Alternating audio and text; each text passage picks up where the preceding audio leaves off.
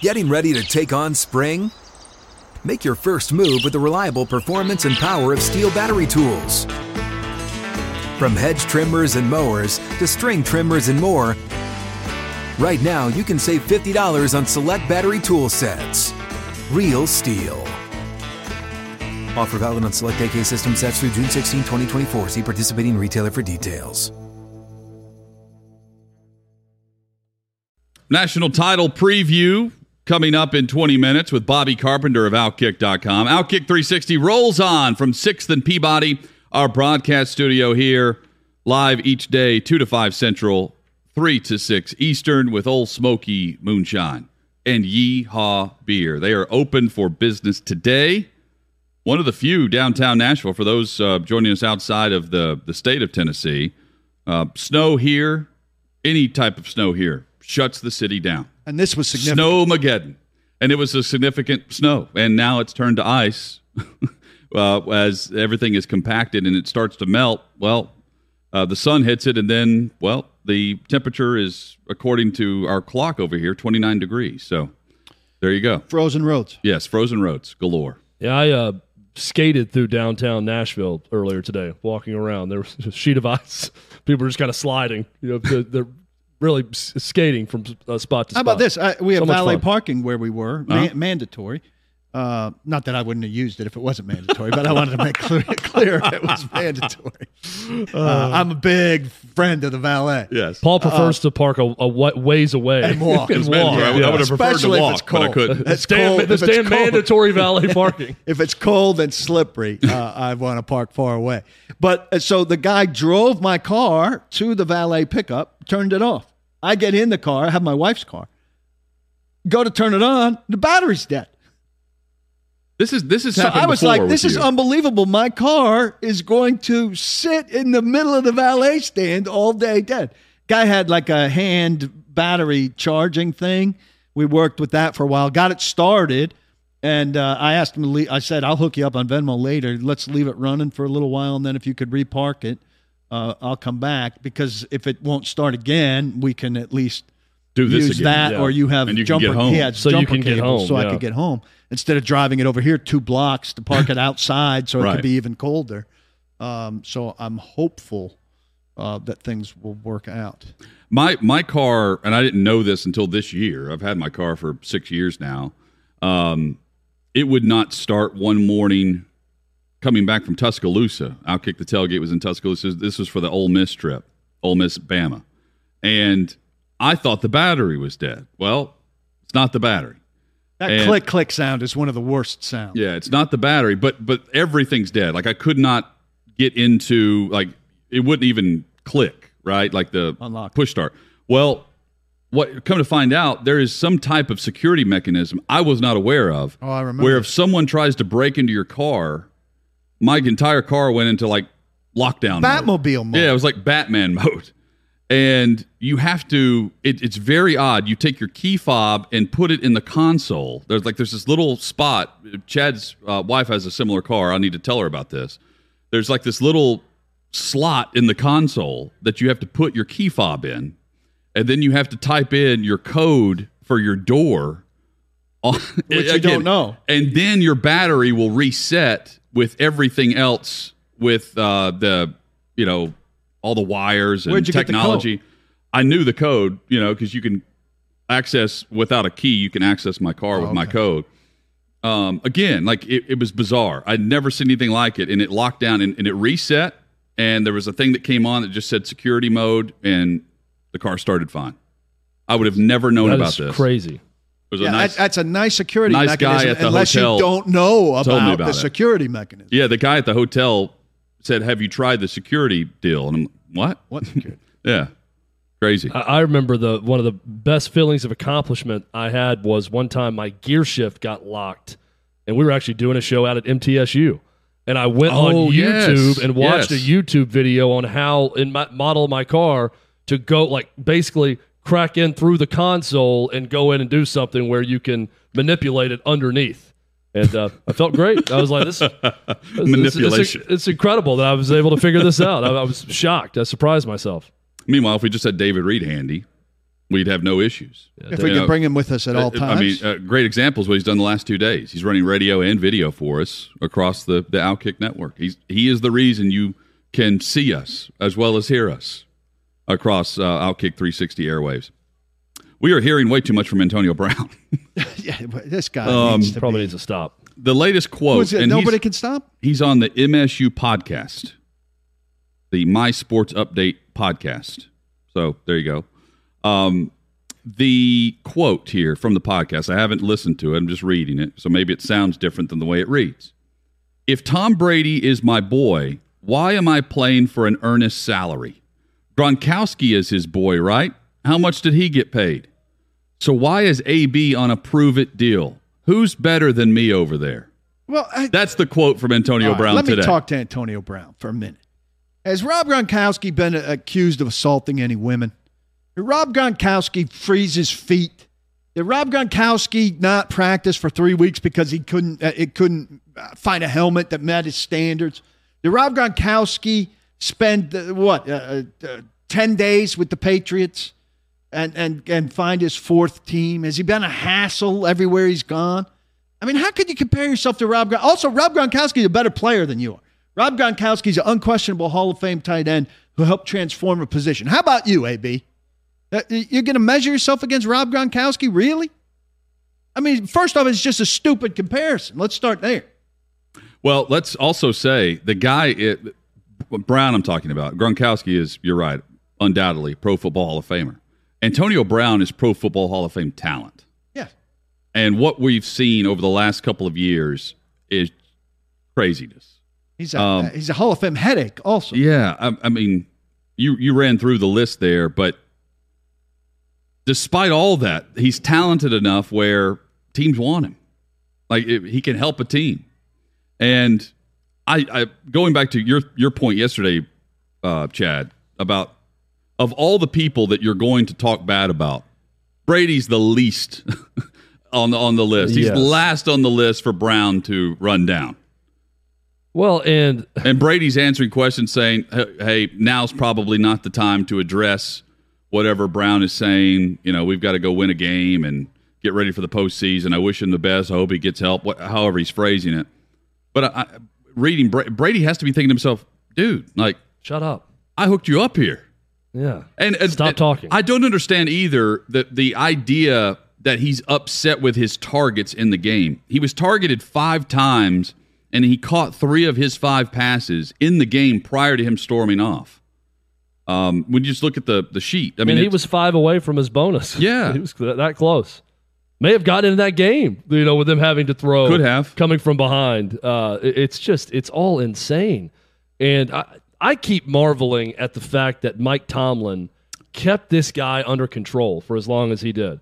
And maybe he wasn't always this way, this extreme. Maybe that's deteriorated, as the years have gone on also. But if I'm thinking correctly, the first real incident that we heard about in Pittsburgh was him filming the post-game speech, right? He went live on something. It was and was Periscope. filming it. It was live on Periscope, and that was a big issue that Mike Tomlin had with him.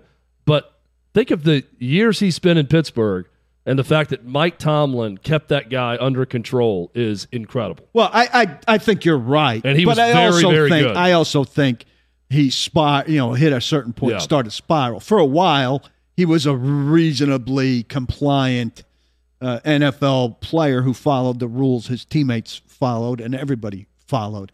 Then he got to a certain point, and we all know people like this, where you get good enough that you don't have to follow the rules in order to participate because your talent overwhelms your downside.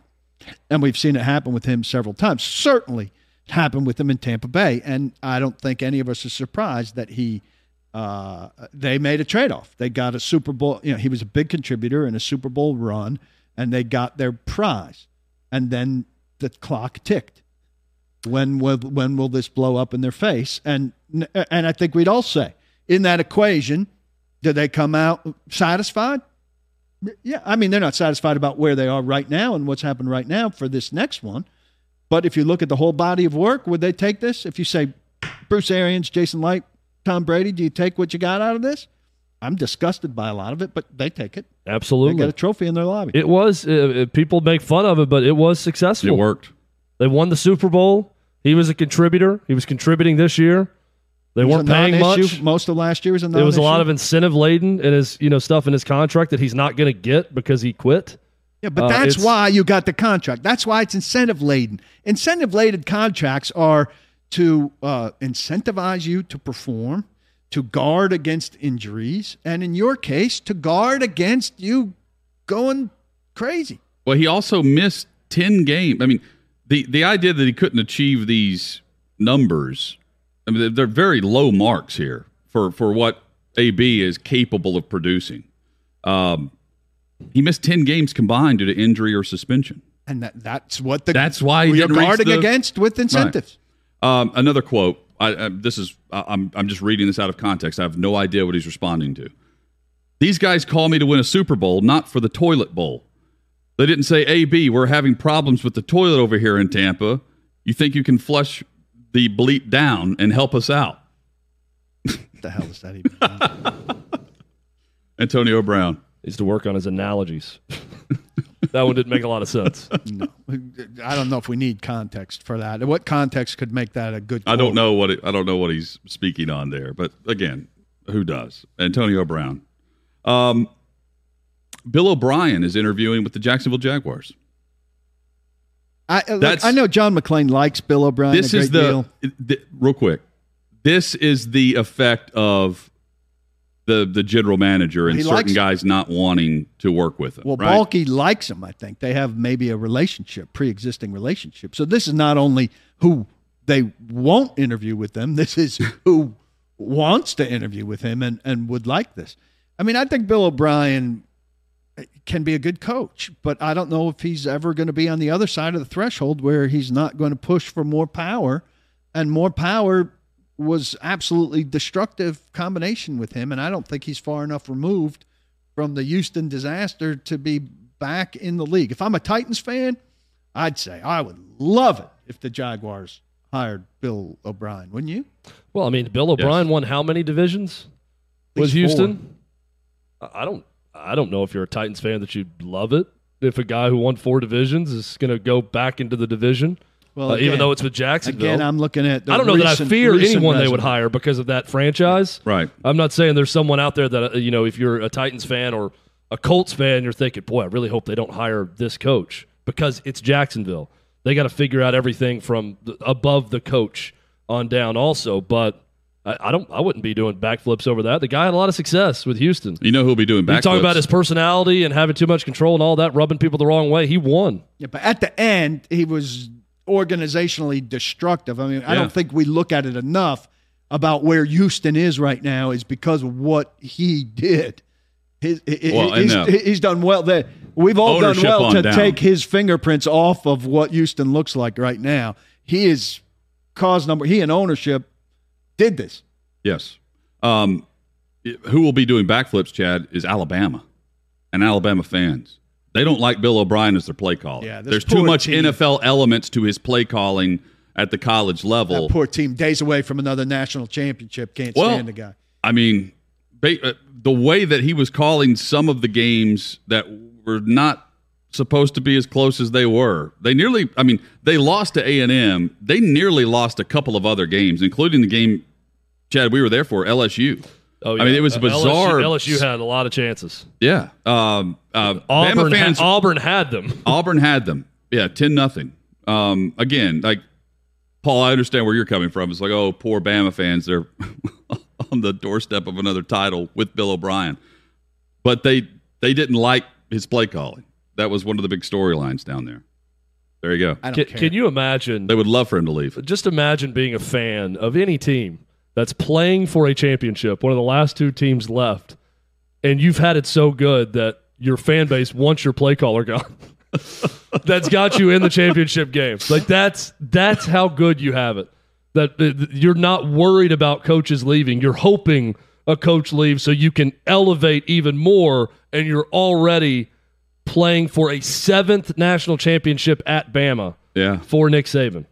They 8 overall. They're ready for the next coach to go to coaching rehab with Saban. and how he turns the rehab process into a new job for that guy. Yeah, what fired NFL coach? Matt Nagy going to be the next offensive coordinator at Alabama? Is that going to be his rehab program starting? Maybe Urban. Oh, gosh. Can you imagine? He's not feeling well. Coming up, Bobby Carpenter joins us. We will preview Alabama and Georgia with Outkick's Bobby Carpenter, college football insider and analyst. That's next on Outkick 360. We are live from 6th and Peabody, our broadcast studio here in Music City with Old Smoky Moonshine and Yeehaw Beer. Crew's all here as well, alongside Chad Withrow and Paul Kuharski. I'm Jonathan Hutton. David Reed is the chairman of the board.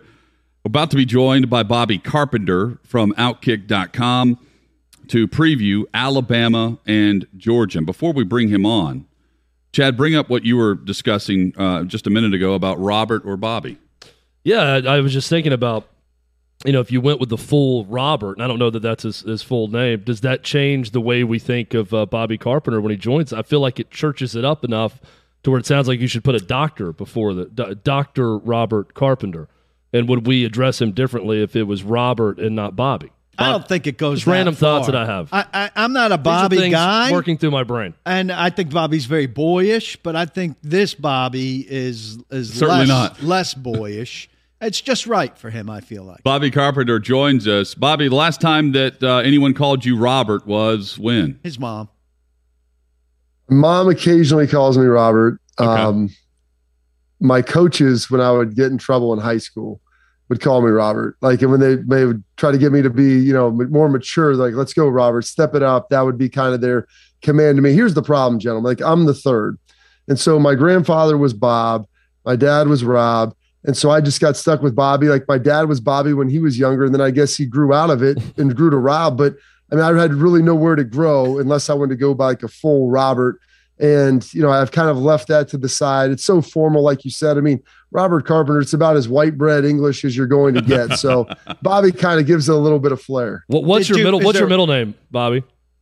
Robert Joseph Carpenter. Robert Joseph Carpenter. Is there a fourth? Did you provide us with a fourth? I did provide you with a fourth. There was a little bit of a battle with my wife, so he goes by RJ. But yeah, it's I didn't want to be the one to break it. If that'll be his call when he gets married and hopefully has a son. What the hell is he gonna do? Yeah, I mean, it's tough. I told my wife, I go, I played with Marion Barber. He was the third. There's a couple other guys, and I'm trying to think. I know one person who is the fourth, and I'm like, it's pretty cool. I go, it gives you like a little bit of like royalty, even though my family grew up with nothing. It was like, it gives you a little bit of something there, like third of his name, fourth of his name. Okay. I mean, church it up a little bit. I picture you being very proud at the end of third quarters around the country when guys are holding that up. I feel like you feel like that's about you. Yeah, it is a little bit. I mean, I guess, but it was good, man. Like AJ used to mess around. Like a lot of people that are the third, they go by like Trip or by Trey or have some like cool nickname. And so like AJ Hawk, a good friend of mine, he used to mess around and call me Trip every once in a while. But that's about as close as it got to getting anything like that. Bobby Carpenter with us. You can follow him on Twitter at bcarp3.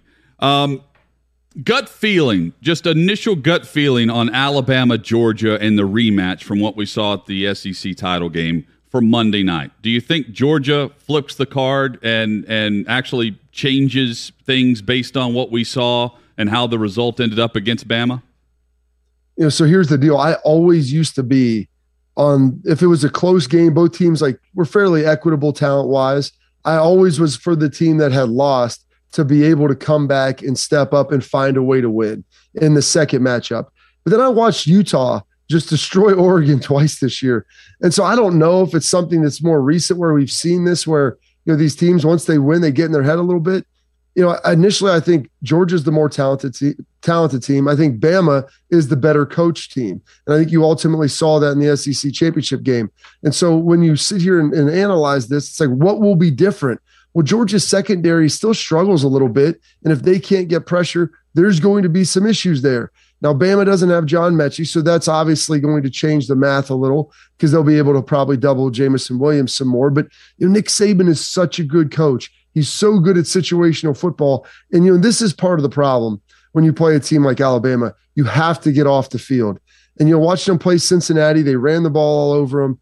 And since he did a decent job at some points, they were pretty good moving Bryce Young off his spot and getting a little bit of pressure there. But when you get a team like Bama in 3rd and 7, you have to get off the field. Here's the stat, and I didn't even look. I looked at this earlier today, and in my mind, I was talking to someone like, I feel like Bama probably was about 50% on 3rd downs, and Georgia was probably 25 or 30%. And in that first game, it felt like Georgia was never able to get drives going. They're 3 of 12 on 3rd down. Nick Saban, great at situational football. Then you look at Georgia and what they did defensively against Bama, the number 1 defense in the country, just holding teams, single digits every game.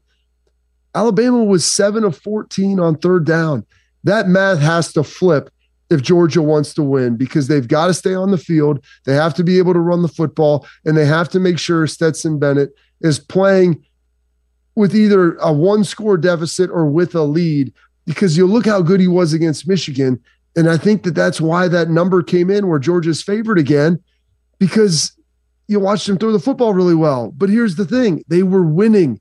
When they're down, it's a little bit different story. So they've got to find a way to start fast and keep that momentum.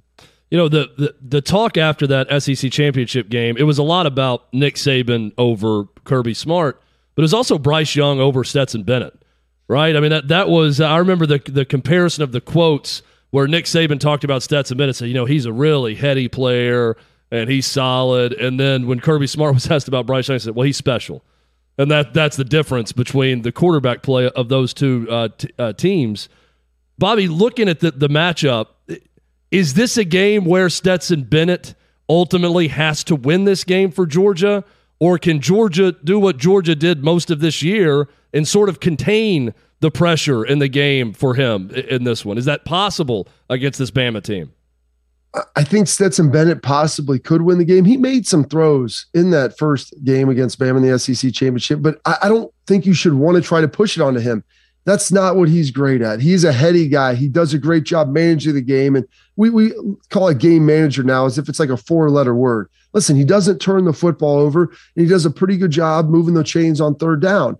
He has to do a better job against that. You looked at Bryce Young. Georgia would get him in an adverse situation. They'd get a little pressure.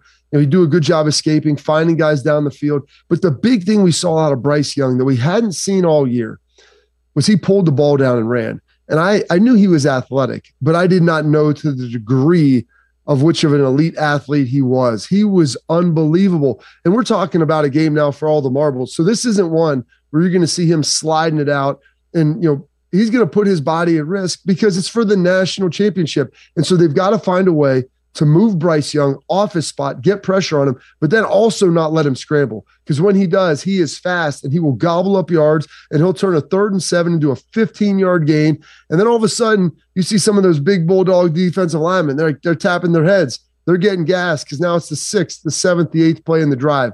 And so Bama would love to make the game about Stetson Bennett versus Bryce Young. If you're Georgia, make it about everything else.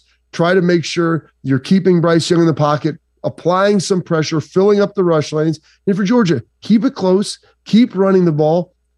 Bryce Young threw an interception against Cincinnati. They got some heat on him, and he threw an interception to start the half. I believe it's like 21-6. Like, there's a chance if Cincinnati goes down and scores, they make it a 1-possession game. Like, if they had maybe the offensive line Georgia did, they could pound the football down there and go do that. And so that's the game plan. You can't let him go out there and just beat you. You have to keep that thing controlled. And so if Georgia can do that, where they keep it close and keep everybody else involved. And listen, the other thing too, we're gonna have to take some shots with George Pickens. Like, you saw the one long completion he had in the first game, and then you really didn't see much from him after that. He's going to have to be a guy that has a couple big plays, over the top play action to loosen up that Bama front. Bobby, what did you make of Kirk Herbstreit's comments? And then there's nothing that offended me with the comments. I didn't think he should have apologized for what he said, but the idea that, maybe some players don't love football as much as others in regards to opt-outs.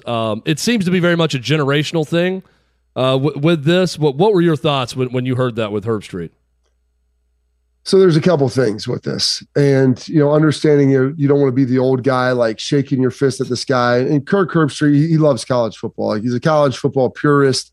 Listen, I love college football. It's my favorite sport. I enjoy the NFL, but there's so much more passion in college. behind it. And as you guys know, I mean, there's a reason for that, because you take on the identity of your state. People go to the school, you have a strong affiliation with it. So people have very strong feelings about it and what players should ultimately do. It is generational. Players now realize more than ever, that they're a brand, they're marketable, how they're supposed to make money in life and how they can do that. I will say this. I played with a number of guys who played football because they were good at it. And you can say this about a lot of sports. Guys go down the road, they start playing, and it becomes their identity. They're good. It gives them everything they have in life. And so, they just keep doing it, but they don't love it. I do believe that most football players love to play. But here's the problem. We've put these guys in a situation now where they're going to play in what we consider, a meaningless bowl game, whatever it is. Like it's not going to impact them at all. I think it could help the draft stock for some of these guys. If you're a third rounder, fourth rounder, like opting out, to me, that's crazy, because you have the chance to still increase your earning power a lot. Now, but if you're a guy who's going to be drafted probably in the top 20, we've put them in a situation now where it's either, hey, play for your team and risk potentially, and I understand there's loss of value and there's, injury insurance and all these things.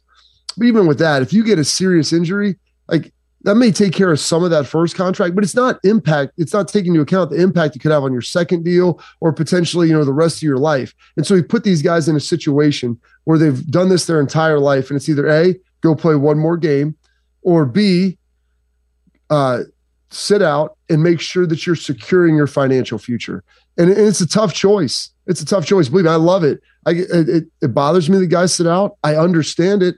I don't know how I could have probably done it. And you listen to guys like, Jalen Smith, Jake Butt, guys who have been seriously injured. I guarantee you, Matt Corral, I love the decision he made.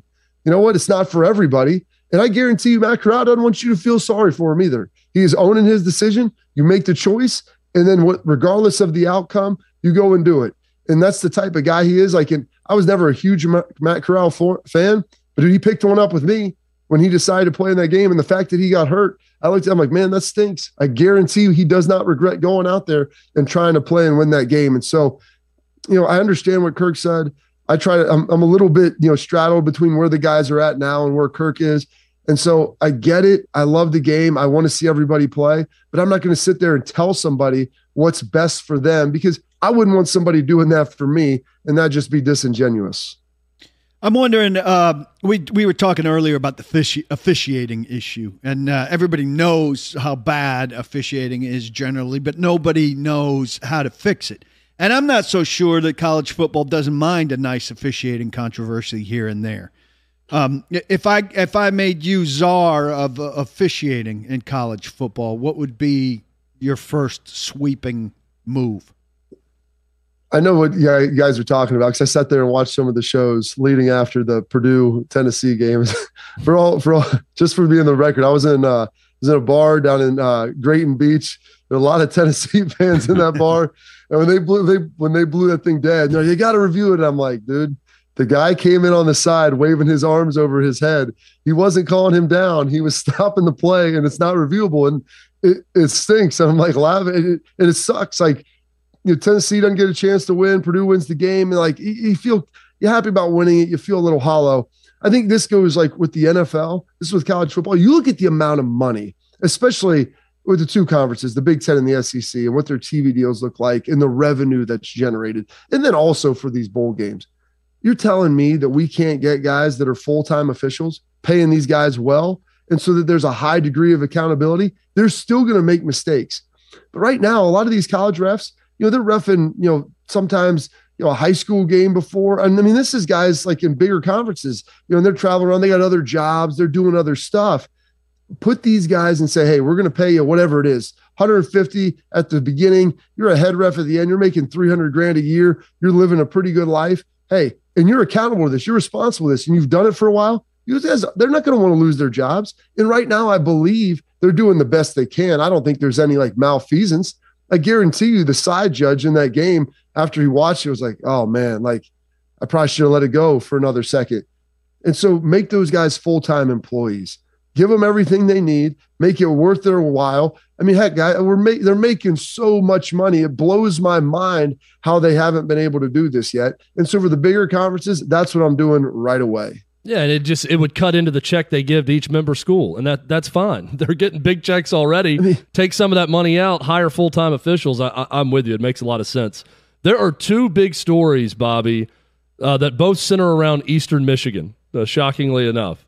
I want to ask you about both of these. One is Ben Bryant, a quarterback who started at Cincinnati, goes to Eastern Michigan because he's not starting at Cincinnati, becomes the starter at Eastern Michigan, graduates from Eastern Michigan, and is now transferring back to Cincinnati to possibly be the starter. This sets up the possibility of almost, you could have a minor league system, like a finishing school. If you're not starting somewhere, but you like the program, go somewhere else, start for a couple of years. You can always come back when you graduate. It's a Premier League. It's a Premier League loan. Yeah. What do you think about this this story with Ben Bryant going back to Cincinnati? Yeah, that's amazing when you hear that, and it's not surprising. He went to Cincinnati for a reason. He left Cincinnati for a reason. Reason he went there, liked the program, liked the coaches, thought I was headed in the right direction. Reason he leaves is behind Desmond Ridder. Desmond Ridder is probably going to be drafted first, second round, maybe high third, but somewhere pretty high. And the guy started a ton of games and led his team to the college football playoff. And so the job opens up now. I'm going to go back down there and hopefully win it. He knows the system, knows the coaches, knows the school. You feel pretty good about it. Now, Cincinnati, they've got a guy on their roster right now, and his name is escaping me. He was Mr. Football in the state of Ohio. So it's not like it's a for sure thing. But if he wants to go back down there and try to finish what he started with his teammates, I guess it's good. Does it kind of feel like it's a little minor league-ish system? Like you get guys at Bama that don't like it. After their freshman year, they go to UAB for a year or two and then come back and play again as like a senior. I mean, that's kind of what it is. I mean, I'm for player mobility. I'm for players' ability to play. They want to get on the field. That's the best way to get better.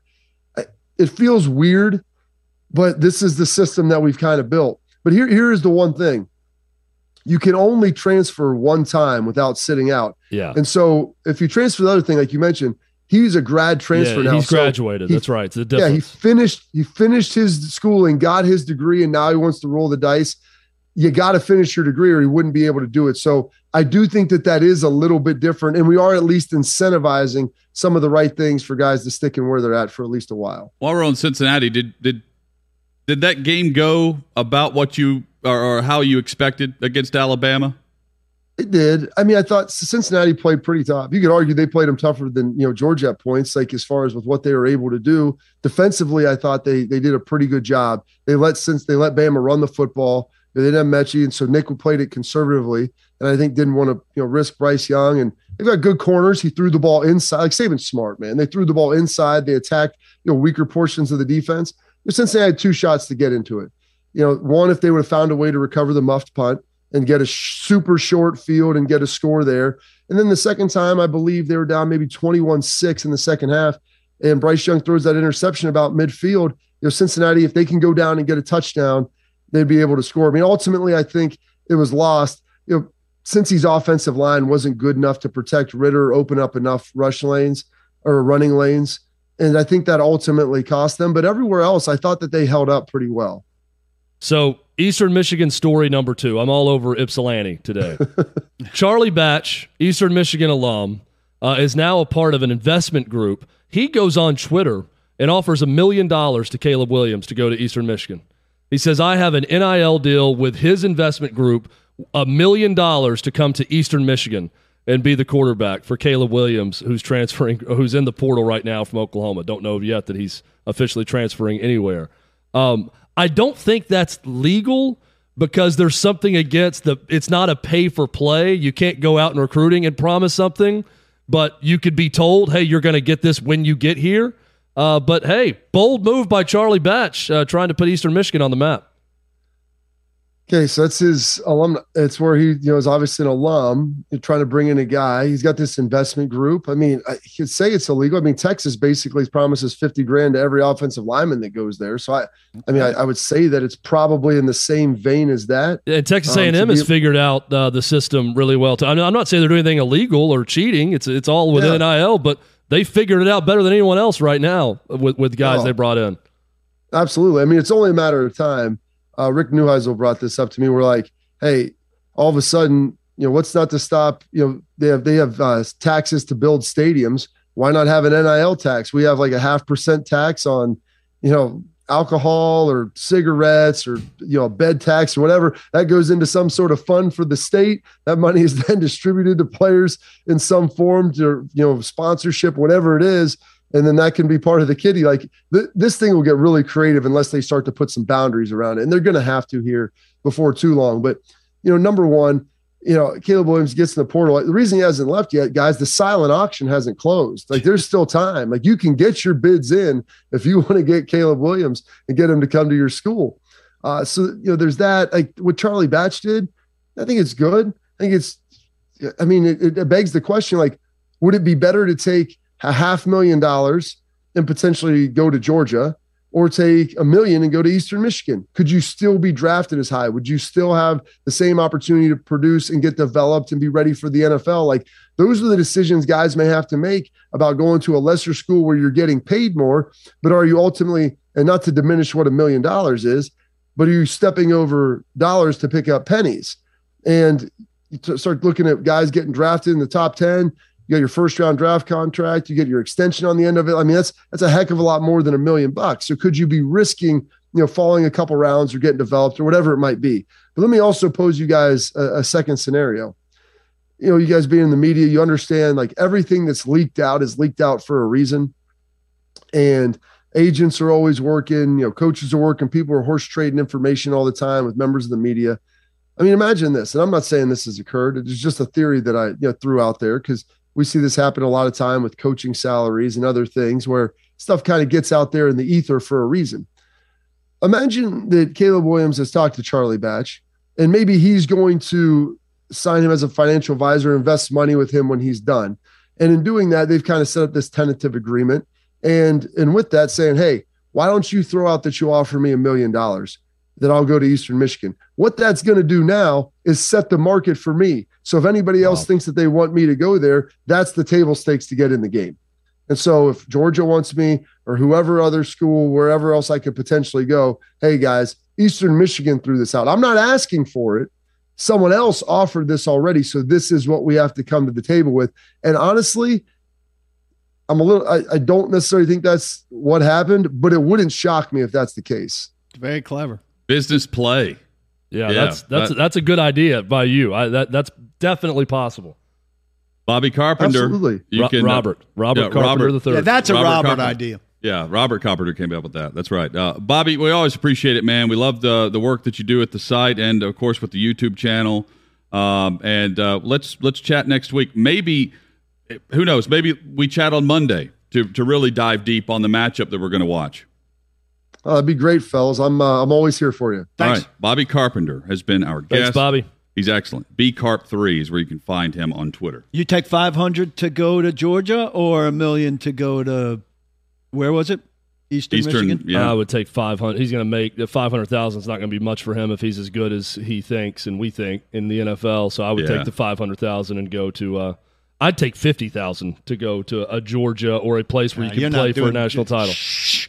Don't say something But, like that out loud near a microphone. I also value winning. I value a chance to compete at the highest level. I just gave away $450,000. Well, nowadays, Chad, and you want to be my latex salesman? Yeah, get paid and win. I don't know how he doesn't end up at Georgia or Clemson. Like both of those programs would dive deep into the pockets. I don't know why you would go to Georgia when they refuse to start 5-star talent. Look at their track record with Justin Fields, Jake Fromm over him, Stetson Bennett over JT Daniels. If I'm a top talent quarterback guy, I'm not really considering Georgia the way that with their track record under Kirby Smart. They could give you guarantees. Not to say you're not going to win. You're going to do win. well, but I mean, give me Clemson if that's the choice. If Clemson's starting job is open, that's the place to go. Well, we know the current situation wasn't great. This guy's legit. Like I would love to know the type of offers this guy's receiving. That'd be a great, if somebody's with him now and could tell the story later. Yeah. even covering up the names, redacting. Speaking of names, they released a couple of the names for the USFL head coaches. We've got that. I got a memory of one. We've got that next on Outkick 360.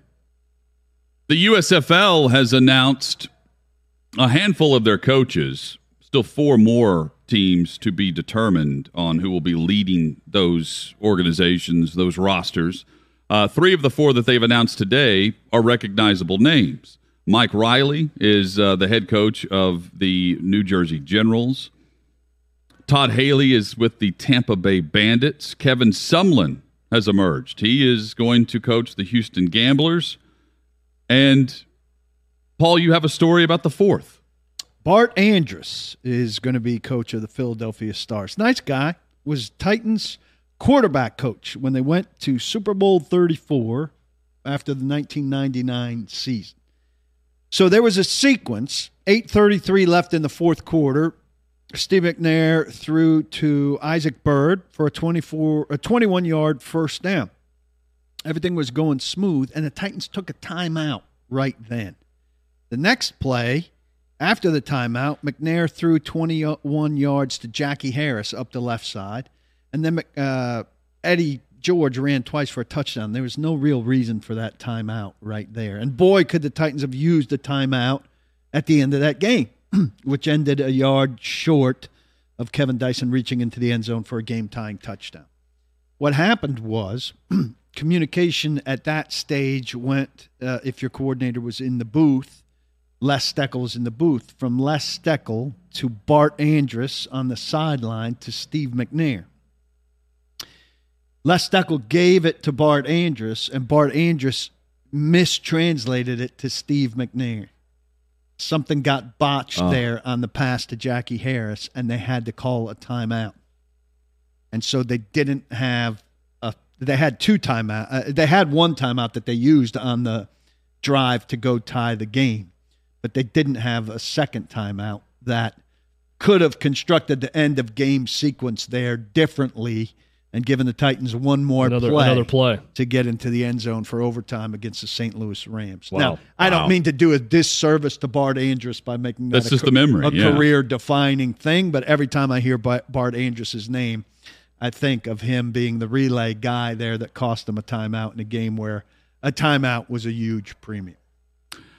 So we're expecting the clown show for the Jacksonville game. I love this. And there is a sponsor, a Jaguar sponsor, who wants their name removed from Sunday's game because fans plan to dress as clowns and protest the ongoing presence, is how it's phrased from Florio, of Trent Baalke, their general manager. So Roof Claim is the sponsor that says they want their roofing business to have nothing to do with this.